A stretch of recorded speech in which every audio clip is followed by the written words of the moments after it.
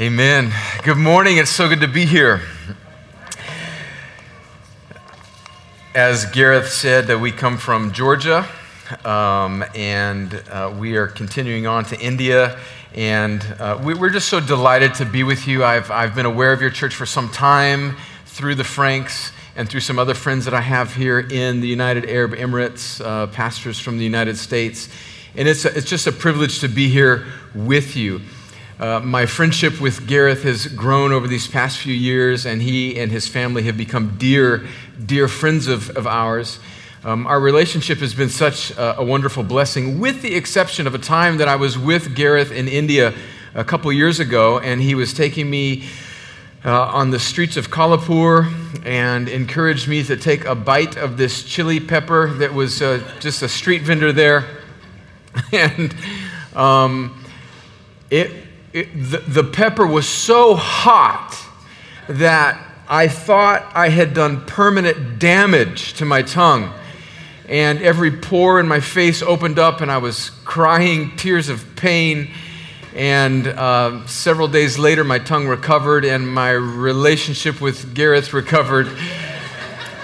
But he and his wife have been such dear friends of ours, and they have come to minister with us in the United States at our church, and I send greetings from my church in the United States. And as Gareth mentioned, I'm originally from the Mexican border in California, and he said that there were some Spanish speakers in the congregation, and that maybe I should say a few words en español. Soy de la frontera de México, y es un placer para mí estar con ustedes hoy. No puedo creer que estoy hablando español en Abu Dhabi. So it's a great privilege. Y si ustedes hablan español, háblame después del servicio en español, porque tengo que practicar en español. Okay? All right. Gracias. Well, if you have a Bible, I would love for you to open it to Romans chapter 1. Romans chapter 1 is where we will be this morning in my church, our church in the United States. We've been doing a series through Romans. We're actually in Romans chapter 14. But I want us to look at Romans chapter 1, verses 16 and 17, which are a very famous portion of Scripture. I love maps.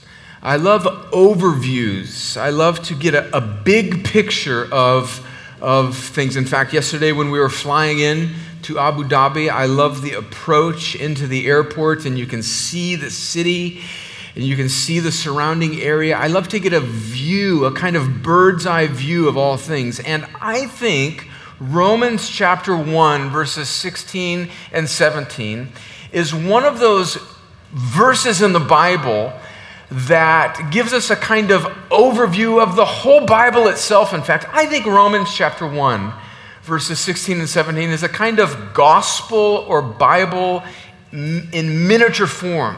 If we stare at this verse, it will give us a picture, I think, of the whole message of the Bible, which is, I think, the good news of what God has done to make a people for himself, to reconcile a people to himself through the work of his Son, God the Son, Jesus. And so we're going to look at verses 16 and 17 this morning. I think you'll be helped if you open your Bible to Romans. We'll start in Romans 1, verses 16 and 17.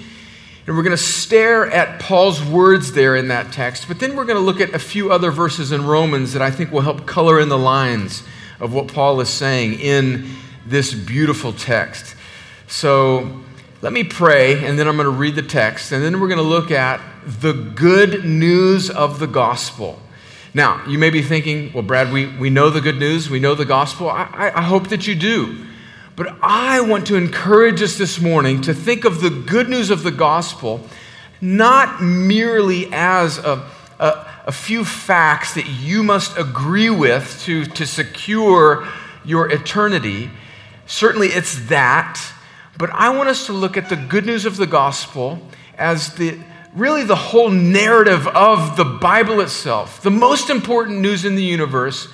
And not only this piece of news that saves an individual person and makes them right with God, but a way, a news to live life from, the controlling truth of all of the Christian life and why we're here this morning. So let me pray, and then we'll read this text. Father, thank you for your grace to us. Thank you that we can gather this morning. Thank you for the beautiful songs and scriptures and prayers that have already been prayed. Thank you for the gathering of your people. Thank you for the beauty of the church, this local church. And we thank you for the church gathered all around the world. Thank you for the body of Christ. Thank you, Lord, for your Holy Spirit that has given us life. We confess, as Paul writes in Acts, that it is in you that we live and move and have our being. Jesus, your word says in Hebrews 1 that you uphold the universe by the word of your power. We live because you've breathed life into us and you are holding us together even now. We thank you for your word that is true. It is inspired by you. You have breathed it out, and it is without error, and it has all authority. And so we come now thanking you for your word that we can open it, and we submit ourselves underneath the authority of your word. And we pray, God, that we would not judge it, but that it would judge us, and that you would transform us, and that as we gather here this morning, that you would make your people, this local church, more like Jesus. And we pray for any friends that may be with us that do not yet know you, that are not yet trusting in Jesus. I pray that by your sovereign grace, by your power, you would make them alive, that you would give them a new heart so that they can believe the glorious news of the gospel. I pray for my brothers and sisters that already believe this gospel that we will look at this morning, that you would continue to transform us, that we would live life as gospel-dependent people. And Lord, be glorified as we gather, and encourage the saints and save the lost, I pray. In Jesus' name, amen. Let me read Romans chapter 1, verses 16 and 17. The Apostle Paul writes this, "For I am not ashamed of the gospel, for it is the power of God for salvation to everyone who believes, to the Jew first and also to the Greek. For in it the righteousness of God is revealed from faith for faith. As it is written, the righteous shall live by faith." Do you know this word gospel? Do you know what it means? It means literally the good news. It comes from a Greek word, evangelion, which means the good news. It's where we get our English word evangelist. It's where we get the Latin word Evangelista, which actually, believe it or not, is my last name. How wonderful is that? My last name is Evangelista. I am of Italian heritage on my father's side, and the Lord in his kindness gave me a name that would be my life's work, the proclamation of the gospel. It's a proclamation. And Paul begins his letter by telling us that this gospel is something that he's not ashamed of. And I want us to look at a few words that Paul uses, and these words are going to form our outline. So the first thing that I want us to see about this good news of the gospel, as Paul says in verse 16, is that it is for salvation. It's for salvation. This good news that he's going to explain in 16 chapters is for salvation, which tips us off at the very beginning that this good news is for salvation. It means that we as people need rescuing. What Paul is about to outline, what the whole Bible is about, is for the salvation of sinners. In other words, what mankind's greatest need is that we don't need help. We don't need improvement. We don't need tips on how to be better leaders. We don't need some religious ethic to make us better people. No, at the core, we need to be saved. We need rescuing. And that's very clear. If we just scan the whole Bible, we see at the very beginning, in Genesis chapter 3, after God has created all that is, and he creates Adam and Eve and places them in the garden and makes them stewards over his creation. We see in Genesis chapter 3 that Adam and Eve willfully disobey God and they fall. And in the beginning, we see the consequences of sin. Adam and Eve, our first parents. It's so beautiful to see so many different countries and so many different ethnicities even represented in this local congregation, so many different shades of skin. But do you realize that we all descend from the same two parents, Adam and Eve? And as a result, we all inherit their spiritual DNA, which the Bible is very clear says is a fallen spiritual state. We are separated from God. In the garden, Adam and Eve are excommunicated, we might say, from the presence of God. And they are by nature now sinners. And everything that flows from this fountain, this first fountainhead of humanity, Adam and Eve, is now sinful. In fact, if you just flip over to Romans chapter 5, Paul explains what happens in the garden in Genesis 3 with this important verse. In Romans 5, verse 12, he says this about the state of all mankind in Adam, as a sense, as our father, as the fountainhead of all humanity. He says, therefore, just as sin came into the world through one man, and death through sin, and so death spread to all men because all sinned. That's a hugely important verse theologically. It says that because of the sin of our first parents, Adam and Eve, we all inherit this sin nature, and we are all in a sort of representative sense. They're with Adam, now sinners. And what has this sin, this transgression against God's holy command and law, what has it caused? It's caused us to spiritually die. Of course, we're very much alive in the world. As we look at the millions of people that live in the world, they may be physically alive, but they are by nature spiritually dead, which means that they are completely unable to do anything to make themselves right with God. This is the state of all humanity. You may be thinking, well, Brad, you titled your message, The Good News of the Gospel, and you haven't said many good things up to this point. You came all the way from America to tell us that sin brings death and all of humanity is by nature dead in sin? Yes, because you can't understand the good news unless you understand the bad news that the good news stands in contrast to. And so we see that this death is the natural state of all mankind. And if we go back to Romans chapter 1, we realize that this sin, this rebellion against a holy God, has caused God's wrath to be barreling down on all humanity. That's what Romans chapter 1, verse 18, it says that the wrath of God, the right judgment of God, the righteous judging of mankind's rebellion is revealed from heaven against all ungodliness and unrighteousness of men, or sin.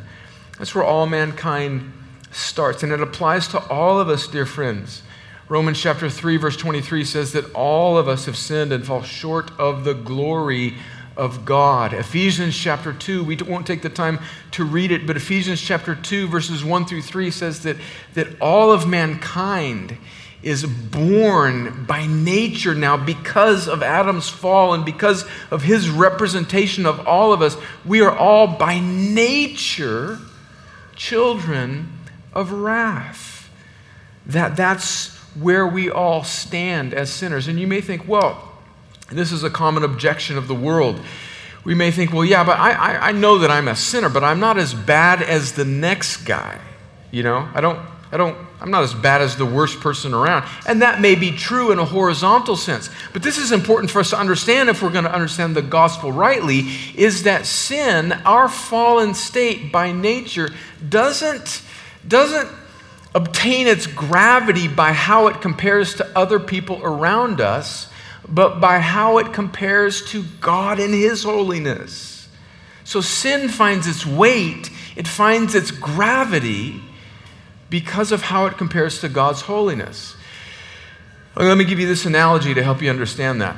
If somebody were to, as I'm preaching, rush up into the podium and slap me across the face, that would be, well, it would kind of be a little awkward, wouldn't it? I mean, even months from now, you'd be, hey, remember that time that guest preacher came up and Joe just bolted up from the second row and slapped him? Golly, that was wow, I'll never forget that. It would be awkward, and it would probably make the rest of our day pretty strange, but we'd get over it and we'd move on, and you know what? I might even slap the guy back. But there wouldn't be many consequences, right?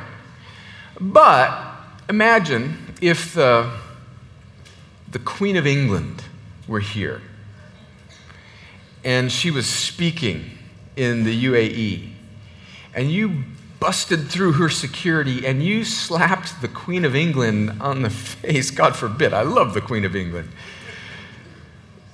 It would go badly for you. You'd get arrested. You'd be in jail, right? Well, so you've done the same thing. What's the difference? The dignity of the office against whom you committed something, right? And in the same way, we tend to judge our sin horizontally as if how it compares to everybody else. But sin biblically is judged vertically.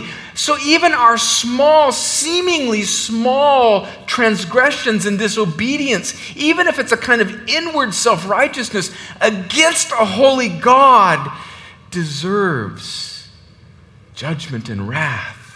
And the Bible is very clear that that's where we all stand. And friends, this is important for us to understand, is that it hasn't just separated us from God. It has rendered us all completely unable to do anything about our sin.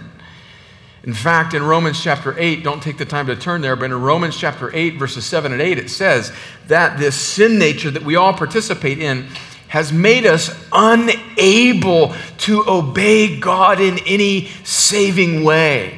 We cannot obey God's law in our natural state. That's the predicament of all mankind. Listen to what J.C. Ryle, a famous British Anglican back in the 1800s, said about this view of sin and how important it is. He says that dim or indistinct views of sin are the origin of most of the errors, heresies, and false doctrines of the present day. If a man does not realize the dangerous nature of his soul's disease, you cannot wonder if he is content with false or imperfect remedies. The plain truth is that a right knowledge of sin lies at the root of all saving Christianity. Why do I press this point? Because in order for us to understand the good news of the gospel, we need to understand that it is a salvation from spiritual death. So we don't need improvement. We don't need tips on how to live a better life at its core, although the Bible's full of those things that will help us. But at its core, the good news of the Bible, the good news of Romans, the good news of the gospel is that God brings dead people to spiritual life. We need to be rescued, and we need to understand what we need to be rescued from. So the first point there is that the good news is for salvation, we need rescuing. Which then leads us to the second point I want us to see, and it's there in the text in verse 16. It is for salvation, but look what it says before salvation. It is the power of God that brings about this salvation. So the second point is this, is that it is the power of God. The good news of the gospel is it's the power of God that does the saving. He does it all. How does God save dead sinners?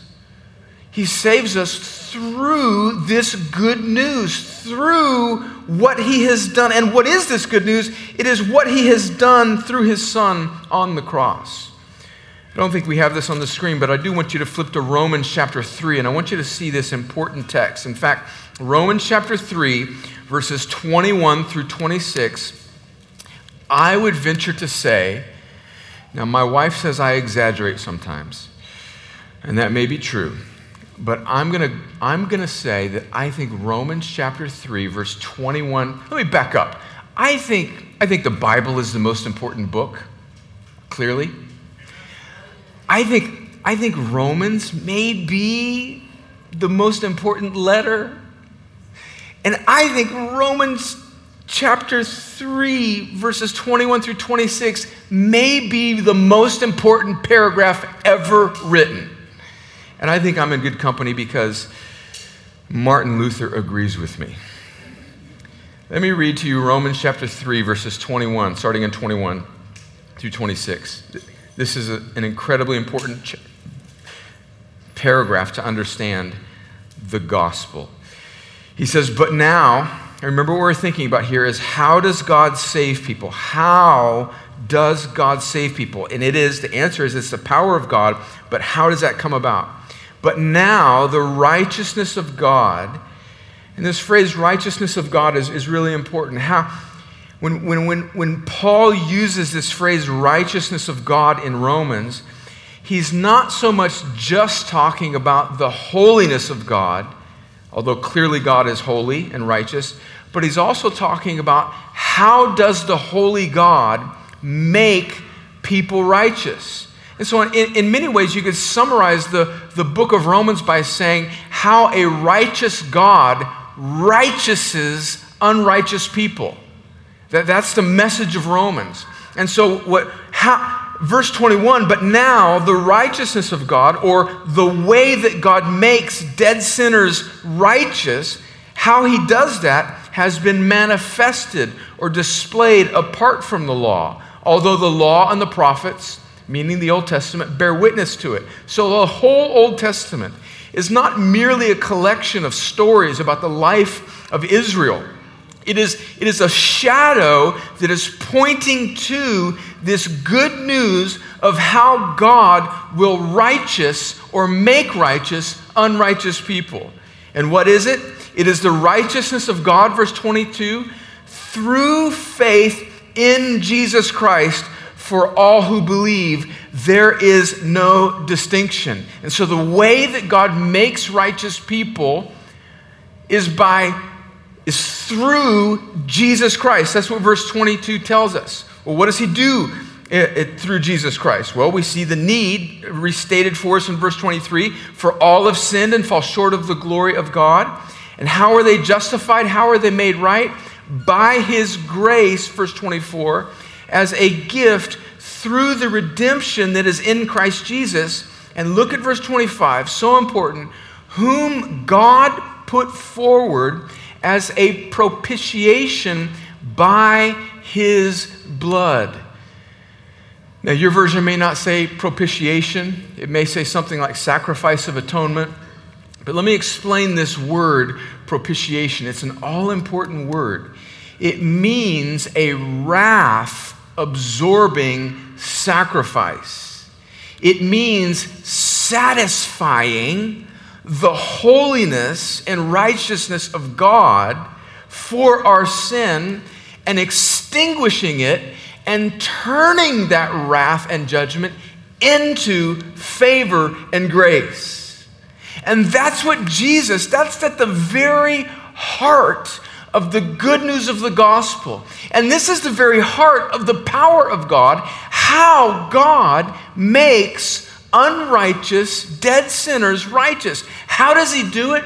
Through the propitiation, through the sacrifice of his son on the cross. So what has Jesus done? Jesus, God the Son, has become a man. Friends, that's a great mystery, isn't it?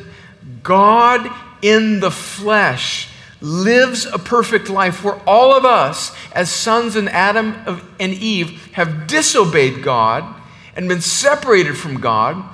Jesus, God the Son, becomes a man just like us, tempted in all ways as we are, yet without sin, obeys God perfectly, and then lays down his perfect life voluntarily on the cross. And what does he do on the cross? He propitiates, he bears, he satisfies the wrath of God that should have been ours. So the good news of the gospel is that Jesus satisfies God's wrath for those that put their hope and trust in him. Friends, that is glorious good news. Friends, at its core, think about this for a second with me. We need rescuing, but what do we need rescuing from? We don't need rescuing from less than an optimal life, or not the best job that we were hoping for, or the lack of the realization of all of our life's dreams and hopes. What we need rescuing from is the wrath of God that was coming down on us because of our rebellion, and Jesus on the cross is satisfying, he is extinguishing, he's removing the wrath of God for us. And so salvation can be explained, salvation by God, from God, for God. Friends, God does it all. And do you see how what good news this is the message of the gospel is not start improving yourself and come to church and come up with some New Year's resolutions on how to live better. The message, the good news of the gospel is that you can't save yourself, but God saves you through the work of his Son. He does it all. Friends, that's why the gospel is such good news. Jesus does it for us. In fact, the sister read it for us earlier before at the end of 2 Corinthians chapter 5, verse 21, one of the most important verses in all of the Bible. It says that he made him, this is speaking of the Father, to the Son. He made him, God the Father made him, God the Son, who knew no sin, perfect in all of his ways, to be sin for us on the cross and absorb God's wrath, to substitute himself, taking our punishment, so that in him we might become the righteousness of God. Theologians in the Protestant Reformation called this the Great Exchange. On the cross, Jesus takes our sin and gives us his righteousness. Now, those who were unrighteous, who were dead in their sins, can be made right with God through Jesus' sacrifice on the cross. Friends, this is glorious good news. It's not try hard, be good enough. It's be made new through God's power. He does it all. He makes you alive. That's the glorious good news of the gospel. Now let's just pause here for a second just to apply this truth to ourselves and why this should cause us such hope. Is first that this should cause us humility, shouldn't it? I mean, nobody in this room was a good candidate for God's grace. No matter where you grew up, no matter whether you were from a strong Christian family, no matter whether you were from a wonderful spiritual heritage, those may have been gifts that God used in your life to draw you to him. But at its core, you started off like every other human being, dead in your sins, and God, because of his grace, made you alive. And so nobody in this room should look down upon other people who are far from God. This should humble us. One of my favorite Puritans was a man named Richard Sibbes, and he wrote a book called The Bruised Reed, and it's about God's tender care for bruised reeds. And one of his applications in this sermon, which became a book, was that we, because God deals tenderly with sinners, that we as Christians should as well. And he says that the Holy Spirit is content or satisfied or happy to dwell in smoky, offensive souls. And so therefore we should be too. Think about that for a minute. I like to think about that. Maybe, I don't know how it is here at New Life Church, but don't tell anybody if you go to my church in America, but there are a few brothers and sisters in my home church that, occasionally kind of get on my nerves a little bit, right? And there's some people that can be a little frustrating to deal with, right? Or is it just me? Am I the only grumpy Christian here? But when I apply the gospel to my heart, the vertical grace that I have received then bends out horizontally to those around me, and I realize that I am the smokiest and offensive of all souls, and God was gracious to me, and therefore I can be gracious to other people because of the humility that the gospel should produce in me. Amen? And secondly, when I stare at this great truth, it should cause me to worship God, to thank God, because salvation is not just a religious ethic. It's not just a way to live, but it's the glorious news that I was running away from God, straight to hell, dead in my sin, and God, not because of anything good in me, but simply because of His grace, saved me. I was dead and He made me alive. He gave me the gift of faith whereby He opened up my eyes so that I could behold Jesus. And this should cause me to worship. Friends, do you see that whether you've been a Christian for 4 days or 40 years, when you stare at this truth, it should produce worship in you. You haven't been helped. You've been rescued from eternal damnation. How can that not cause anything but worship in us? And then finally, just one final application before we move on is that, friends, this should cause us great hope. It should cause us hope for our loved ones that don't know Jesus. Nobody's beyond the reach of God. Nobody is more dead than anybody else spiritually. You don't start off more dead or less dead. You're dead in your sins. Dead people aren't more or less dead. They're dead. And so for God to resurrect a dead person from a religious family, from a Christian family, or to resurrect a dead person from some unbelieving family is no less or more miraculous. God saves spiritually dead people. Nobody's beyond His reach. And you may be in here today and you may be thinking, I just came because somebody invited me, and so I'm going to come and be gracious to my friend, but there's no way a person like me could ever be rescued by God. There's no way a person like me could ever have a new heart. Friends, stop that. Stop thinking that way. Do you realize how ridiculous that is? God can do whatever He wants, and He can save even you. Even you. There's nothing in your life that God cannot atone for. There's nothing in your life that's more powerful than the reconciling work of Jesus on the cross. Think about how actually idolatrous and self-centered that view is that, God can save anybody else, but you don't know what I've done. You don't know what I've done.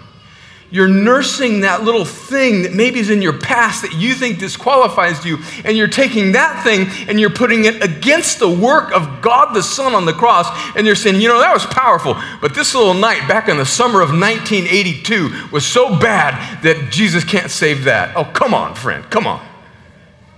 Listen to what Charles Spurgeon said. If you haven't read Charles Spurgeon, start. He was a British English pastor in London in the mid 1800s. He preached like the house was on fire and the water was 10 miles away. That's a southern way of saying the boy could shuck some corn. He could preach the gospel. Listen to this. He said, to the person who might be thinking that they are beyond the reach of grace. So this is for you if that's in the back of your mind, or this is for you if you have a loved one that you think is beyond the reach of grace. He said, come in your disorder. Come to your heavenly Father in all your sin and sinfulness. Come to Jesus just as you are, leprous, filthy, naked, neither fit to live nor fit to die. Come, you that are the very sweepings of creation. Come, though you hardly dare to hope for anything but death. Come, though despair is brooding over you, pressing upon your bosom like a horrible nightmare. Come and ask the Lord to justify another ungodly one. Why should He not? Come, for this great mercy of God is meant for such as you. I put it in the language of the text, and I cannot put it more strongly. And he's quoting here Romans 4, chapter 4, verse 5. the Lord God himself takes to himself the gracious title, him that justifieth the ungodly. He makes just and causes to be treated as just those who by nature are ungodly. Is that not a wonderful word for you? Do not delay till you have considered this matter well. Dear friend, come, even right now. Don't wait for a prayer to be repeated. Don't wait for a card to be filled out. Right now, where you are sitting, if you know, if the Holy Spirit has opened up your eyes that you're not trusting in Jesus, that you're trusting in yourself, or you're excluding yourself because you have wrongly judged your sin as being more powerful than grace, friend, right now, turn from those things and look to Jesus and trust in him, even now, and be made new. So how does he do this? Our third point is he does it to everyone who believes. To everyone who believes. Look at the text again in Romans chapter 1. He says, this is for the Jew first and also for the Greek. Friends, this is for all who believe. Whoever calls upon the name of the Lord, for all types of people, for rich people, for poor people, for Jews, for Greeks, for Gentiles, from people from every tribe and tongue. But even though God does it all, we must believe. And how does God do that? I want you to think carefully with me here. In order to be saved, a person must believe. But how can a dead person spiritually believe? How does that happen? Through the power of God. There's a kind of paradox here. God makes dead sinners alive. I want you to think about this story in the Gospels. In John chapter 11, I'll just summarize it for you. We won't take the time to read it. Jesus' friend Lazarus has died, and he's in the tomb, and he's dead. And the Bible wants to emphasize the fact that he's dead, and it says in the King James Version that he stinketh. In other words, his flesh is decomposing. He's dead, and people who are dead can't hear. And Jesus comes to the entrance of Lazarus' tomb. The stone is there. Mary and Martha, his sisters, are crying. And what does Jesus say to Lazarus? He says, Lazarus, get up. Well, how can a dead man hear Jesus? Because the gospel is such good news. Listen to this. It gives what it requires. God made Lazarus alive, and the first gift of the new birth, the first gift of being brought back to life was the gift of faith whereby Lazarus could trust and hear Jesus and believe. So friends, right now, you must believe, we must believe. Nobody's saved apart from faith, but faith is a gift that God gives when he does the saving from the sin and the wrath of God that we need saving from. And it's for whosoever will call upon the name of the Lord.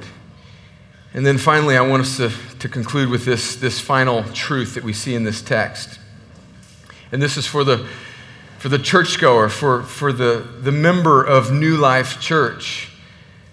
This idea of living this gospel-centered, gospel-dependent life, and it is this phrase in verse 17, that the righteous shall live by faith. So the gospel is not merely this good news that we must confess, whereby our sins can be forgiven and our eternities can be secured, but the gospel is also the good news of how we not only are saved, but how we live. It's not just for a one-time salvation, but for a rest of life sanctification. We by our faith are united with Christ, and we live with him, and now we are completely dependent on the good news of the gospel that saved us to transform us through the rest of our lives. Paul says something really interesting in 1 Corinthians 15. He says about the gospel, and I'm paraphrasing here, he says that it is this gospel by which you have been saved, in which you now stand and are being saved. And so the gospel is this active truth, this good news of salvation is something that we need daily. It's something that we need to be transformed by daily to remember who we are. I think that every Christian, and I think I'm probably the greatest sufferer of this disease, even if we've been Christians for many, many years, we all suffer from some measure of gospel amnesia. We wake up and we forget to some measure the gospel that saved us. And so one of the reasons we need to gather together, the reason we need the Bible, the reason we need each other is to ward off the effects of this gospel amnesia. So what does this gospel-dependent life look like? Let's conclude with this, just a few thoughts from Romans and maybe a few other places. The first thing that this gospel-dependent life looks like is that it is a spirit-filled, a spirit-led life. In Romans chapter 8, there's this beautiful description of how the Spirit of God indwells us as God's people. Romans chapter 8, verses 12 through 14, Paul says this, "So then, brothers, we're debtors, not to the flesh, to live according to the flesh. For if you live according to the flesh, you will die. But if by the Spirit you put to death the deeds of the body, you will live. For all who are led by the Spirit of God are sons of God." So what Paul is saying there is that at the moment of conversion, the moment that God made you alive, this good news of the gospel, think about that, you're dead. God makes you spiritually alive. He gives you the gift of faith. In that moment, you're justified. You're made right with the holy God. You receive the righteousness of Jesus. It's credited to you. He takes your sin. You get his righteousness. You're also adopted into the family of God. And in that moment, the Holy Spirit indwells you so that you can draw on, appropriate the strength of the good news of the gospel every day of your life. So think about it. Salvation is not just God zapping you in a one-time transaction of grace, and now you're left to go live your life however you want. But the Spirit of God dwells in you, and the power of God that saves you equips you to fight against your old man daily. So the good news of the gospel, this gospel-dependent life, is a spirit-indwelled life that you live daily. Secondly, it's a church life. It's a family life. Keep going there in Romans chapter 8, verse 15 through 17. It says, "For you did not receive the spirit of slavery to fall back into fear, but you've received the spirit of adoption as sons, by whom we cry, Abba, Father. The Spirit himself bears witness with our spirit that we are children of God." He's our Father. And he's a father with a huge family. And he puts us in a family. In one sense, we're part of this great, grand body of Christ. We're part of the universal church of God. But friends, you and I live on opposite sides of the world. We can't do life together. We can't encourage one another. We can't live out the admonitions and the imperatives of the Bible together. And so he gives us a local church, people that we do life with, whereby we live this gospel-dependent life. We need each other. And friends, if you're a believer in Jesus, if you're a follower of Christ, if you're a Christian, you need the local church. And you need to be completely dependent on it, and you need to serve it, and you need to give your life to it, and you need to give the gifts that God has given you to this church or a Bible-believing church so that you can live this family, adopted, gospel-dependent life. The good news of the gospel is not an individual transaction so that you can live life individually, but he puts his Spirit in you, and he grafts you together with a family that you need. And you may say, "Oh, well, no church is perfect." Oh, come on, neither are you. I mean, we're all a mess. We're all a mess.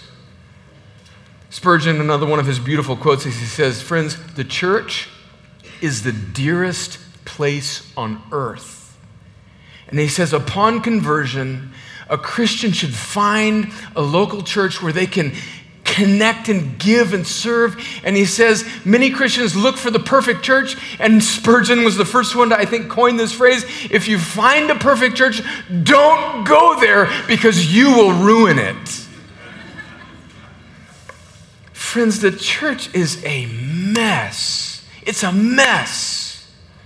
We don't do things like we should in the church, right? Come on, it's not as efficient. The preaching isn't as good. Certainly on this Sunday, it's not as good as it should be. But friends, have you considered, think about this. Have you considered that the way that we bear with one another and all of our imperfections and the things that frustrate us about churches is actually part of the design on how to live the gospel-dependent life? Because when we bear with one another, as we show grace to one another, we, in a sense, model the grace that Jesus had with us.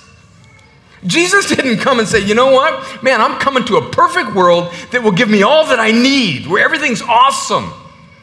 No, he came into a mess called fallen humanity. And when we put ourselves in a mess called imperfect churches and hang with them, friends, there is an opportunity to live out and display the gospel in ways that going to the best, most awesome, beautiful place could never afford you. Friends, you need the mess of the local church. You need it. You need it. And it needs you. The gospel-dependent life is a church life. It's a church life. And I know I'm a pastor, but you need to hear these things, right? Come on. The church is the place where Christians live this gospel-centered life, and it's a word-based life. I don't have time to get into this, but God's given us His word. He's given us His word.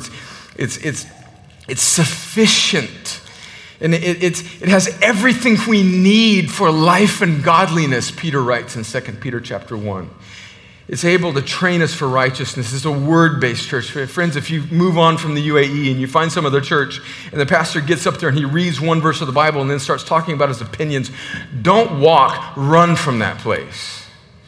You need a place where the Bible is rightly taught, where the Bible is the center of the teaching and it connects to the finished work of Christ. The gospel-dependent life is a Bible-centered life. It's a spirit-indwelled life. It's a church-based life. It's a Bible-centered life. And finally, it's a Godward life. In other words, it's a life that we live not for ourselves, but towards God for others. I love this passage, and we'll end on this in Romans chapter 12. Paul in Romans chapter 1 through 11 has really explained. Romans 1 through 11 is really the explanation of the gospel. And then in Romans chapter 12, he says, I appeal to you, therefore, brothers, by the mercies of God. In other words, he's saying, because of everything that I've just said, because of the mercy of God in the gospel, that you were dead in your sins, and He made you alive, and He gave you His righteousness, and He atoned for your sin, and He filled you with His Holy Spirit, and He adopted you into a family called the church. Because of all of that mercy, because of all these things that God has done for you, now go and see how much stuff you can accumulate and spend it on yourselves. No. Friends, that's exactly, he says, because of the mercy of God. What does he say now? Give yourself as a living sacrifice, holy and acceptable to God, which is your spiritual worship. Do not be conformed to this world, but be transformed by the renewal of your mind, that by testing you may discern what is the will of God, what is good and acceptable and perfect. In other words, God has given you this good news, believer. He's made this true of you. He's taken your sin. He's removed it as far as the east is from the west. He has given you Christ's righteousness. He's reconciled you to Himself for all eternity so that you can spend your life for the glory of God amongst the people of God. Friends, there's nothing more satisfying than that. And that is the righteous. That's how the righteous live by faith, the gospel-dependent life. Friends, two questions Maybe you're here this morning and you are not yet a believer. Will you believe this? Will you consider this news? Will you come in your disorder? Will you consider this? You're not beyond God's grace. You may say, I have questions. I don't understand it all. Me too, friend. Come on, God can't be encapsulated in a box and explained away. There are mysteries. Why would God do it? Friends, his ways are untraceable. I'm asking you right now, will you consider the grace of the gospel if you have not believed it? And will you come to him? Will you turn away from trusting in yourself? And will you put your hope in what God the Son did on the cross for you if you will come? And then secondly, dear believer, will you realize afresh, will we realize afresh why God rescued us with the good news of the gospel, why he made us alive, and will we respond by worshiping him? And I don't mean just singing the final song loudly, although that would be a wonderful start. But will we respond by worshiping him, by giving ourselves, by putting our head on a swivel and in practical ways thinking how we can live out the grace of the gospel in this local church and in our context here as citizens of the kingdom of God in Abu Dhabi? Friend, will you do that?